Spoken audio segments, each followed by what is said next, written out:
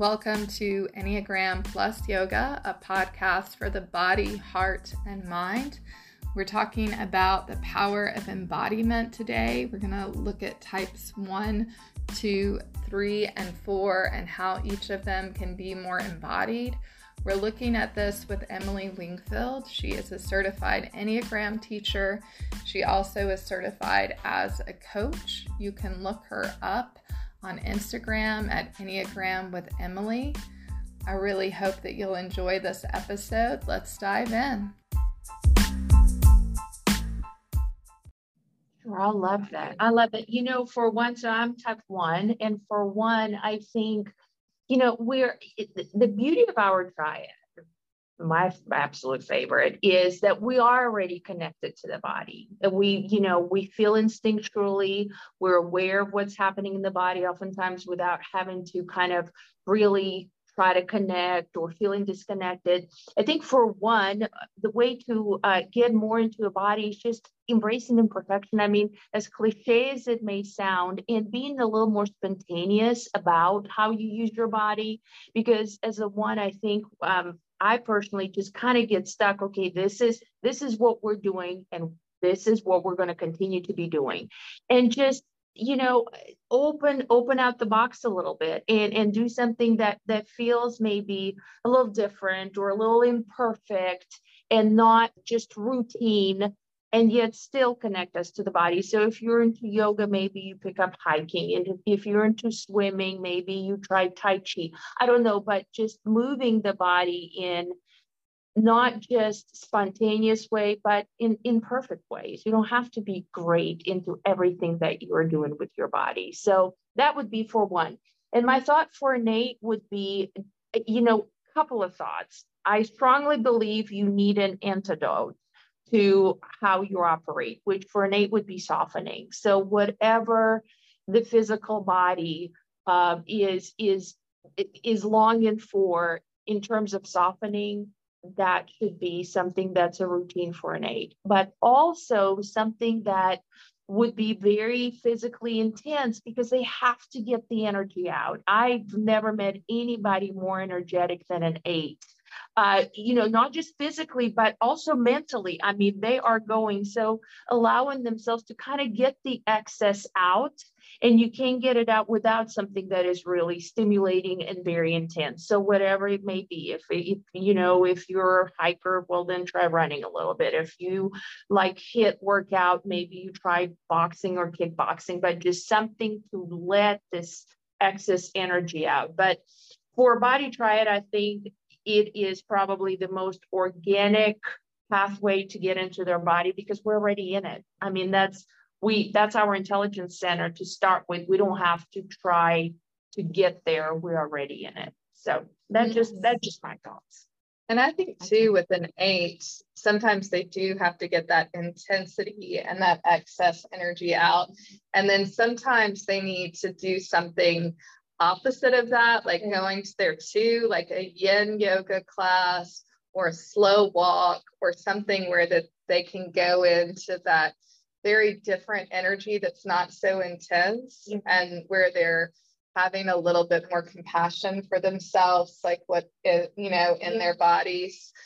So I think a slow walk is a way of treating yourself with kindness. I think yin yoga is very compassionate towards yourself, and I think that could build the compassion in the 8.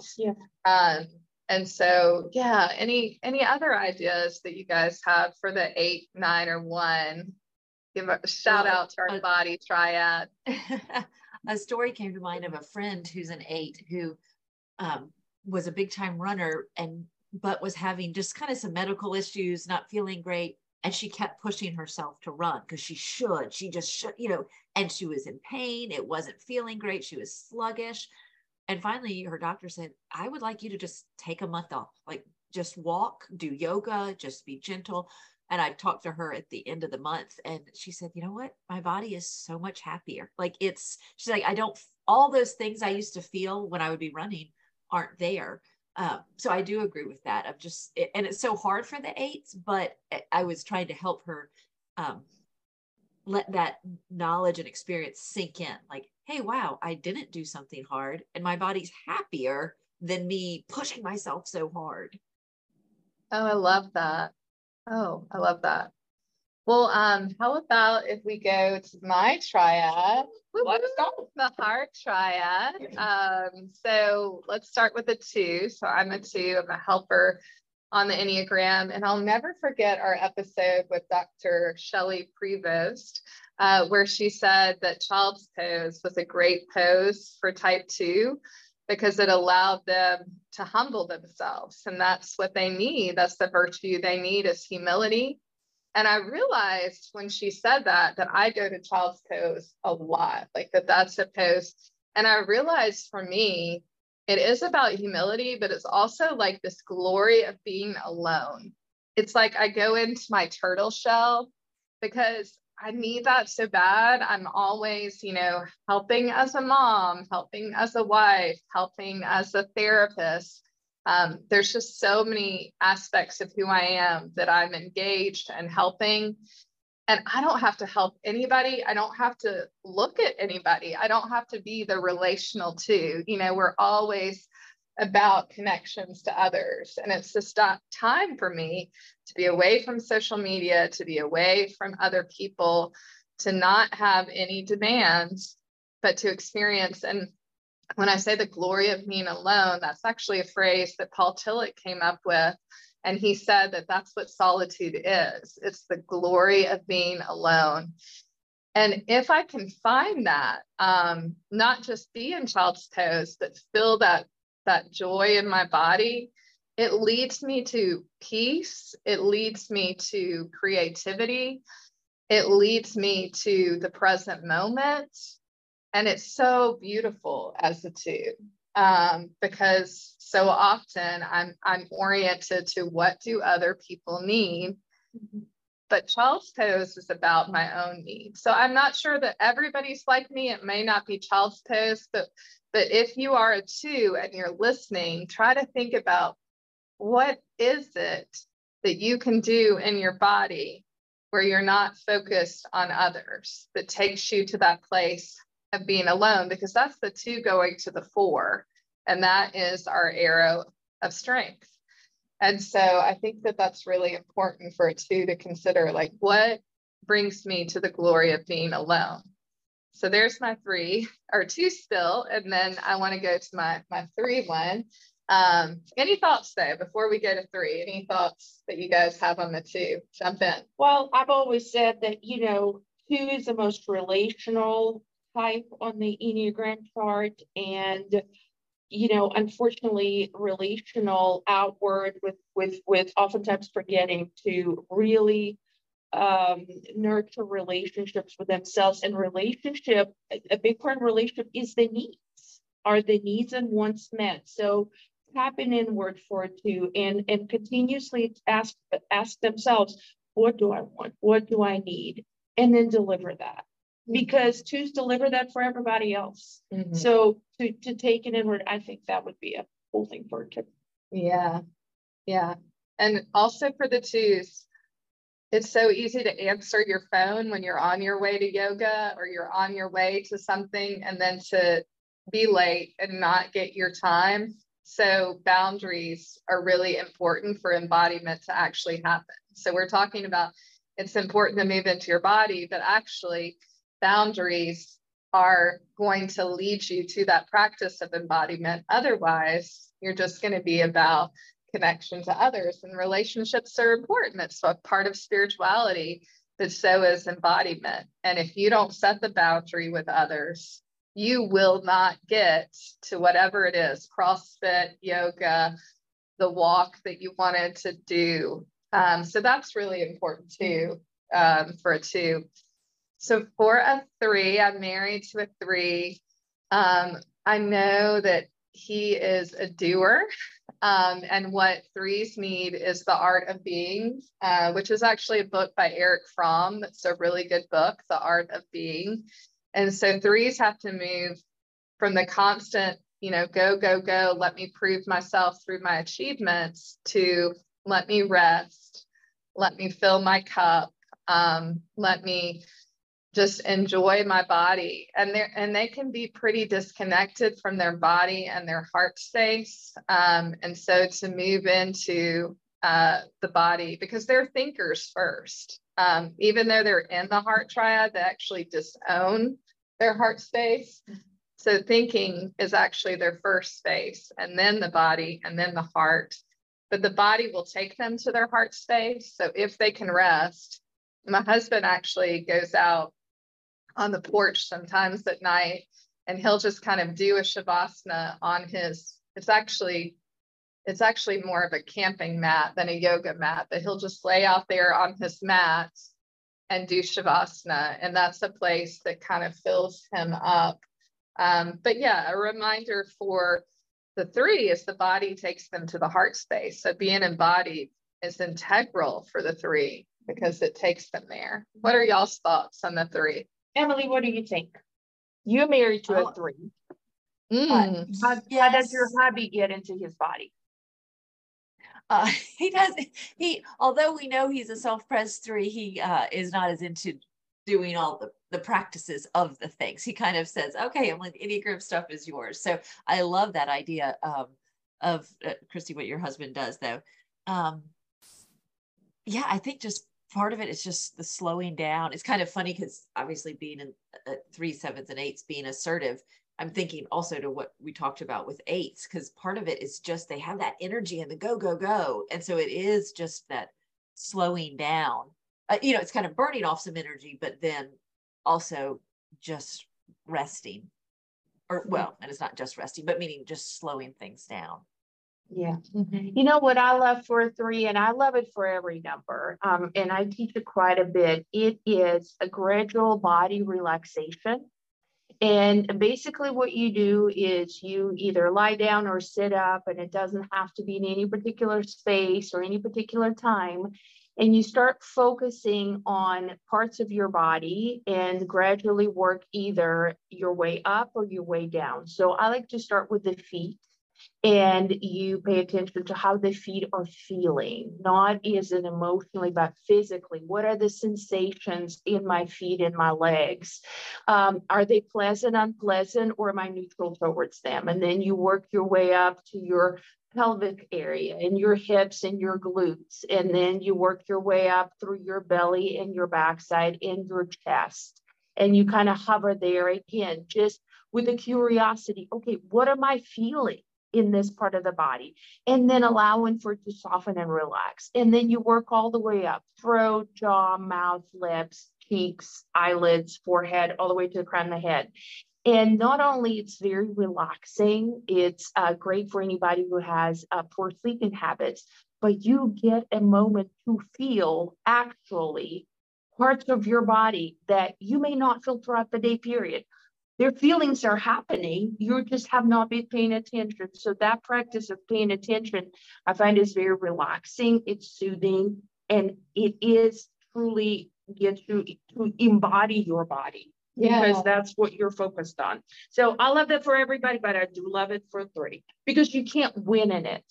You cannot be the most excellent body relaxation practitioner. It just is. It's just the process that you take yourself through, and then you're done. So for 3, there's no end goal. It's just the process of itself. Mm-hmm. So anyway, that's my thought. I love that. And what I love about that is it's keeping the 3's brain engaged because, as I said, slowing down, I thought, well, the problem is their brain is still thinking of their to-do list. So I love that practice keeps their brain focused on something. Mm-hmm. Oh, that's a really good point. Yeah, that would be easier for them to kind of segue into the body because their brain is active. Yeah, that's great. So let's look at our 4s. Any thoughts on the 4 and how they can move into their body? I mean, I just think for a 4 to move the body how they want to move the body, as long as it's joyful.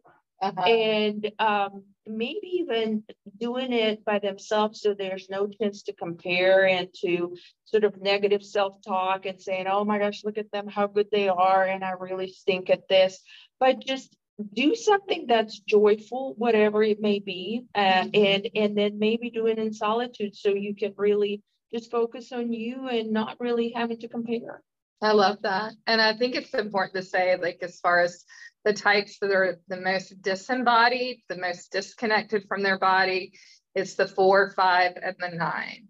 And so for the 4 to do anything to get in their body, to kind of get out of their feelings and all the introspection and to move in their body, I think that takes them to gratitude. Like, I think they almost have to get out into creation because they're really good at seeing beauty, but they also can kind of stay in their little interior world of inside the house, inside their feelings.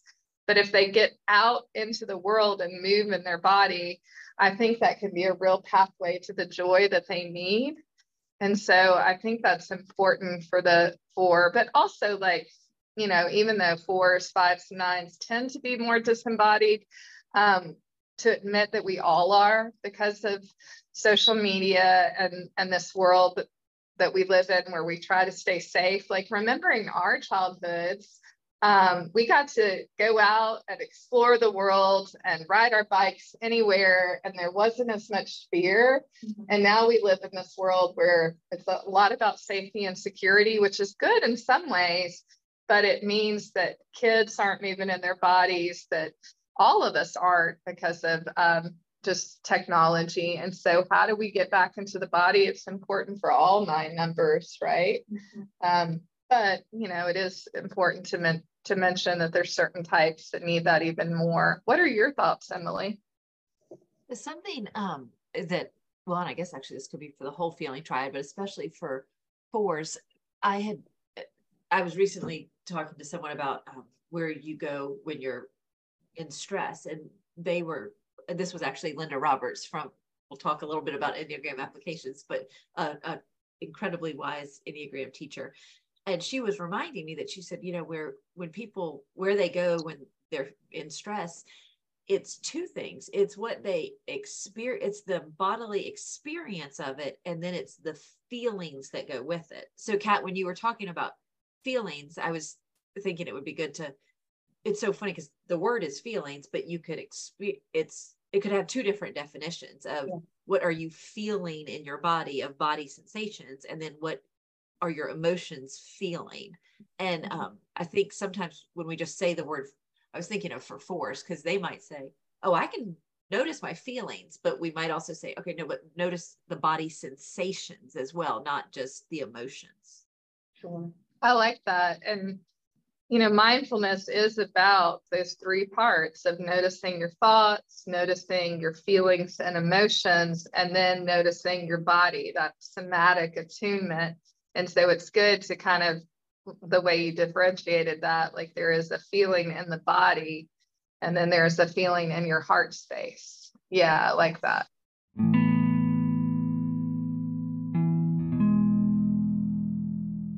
For our meditation today, I'd like to share a poem that I wrote, but I invite you to breathe throughout this meditative moment, because this poem is all about the power of the breath. So finding your inhale and finding your exhale, finding that ocean breath, either inhale through your nose and out through your nose, or inhale through the nose and out the mouth. May my inhale and my exhale help me let go of my need for order and control. May I be with this breath to honor my feelings and my needs. May the rise and fall of my stomach allow me to rest and find myself.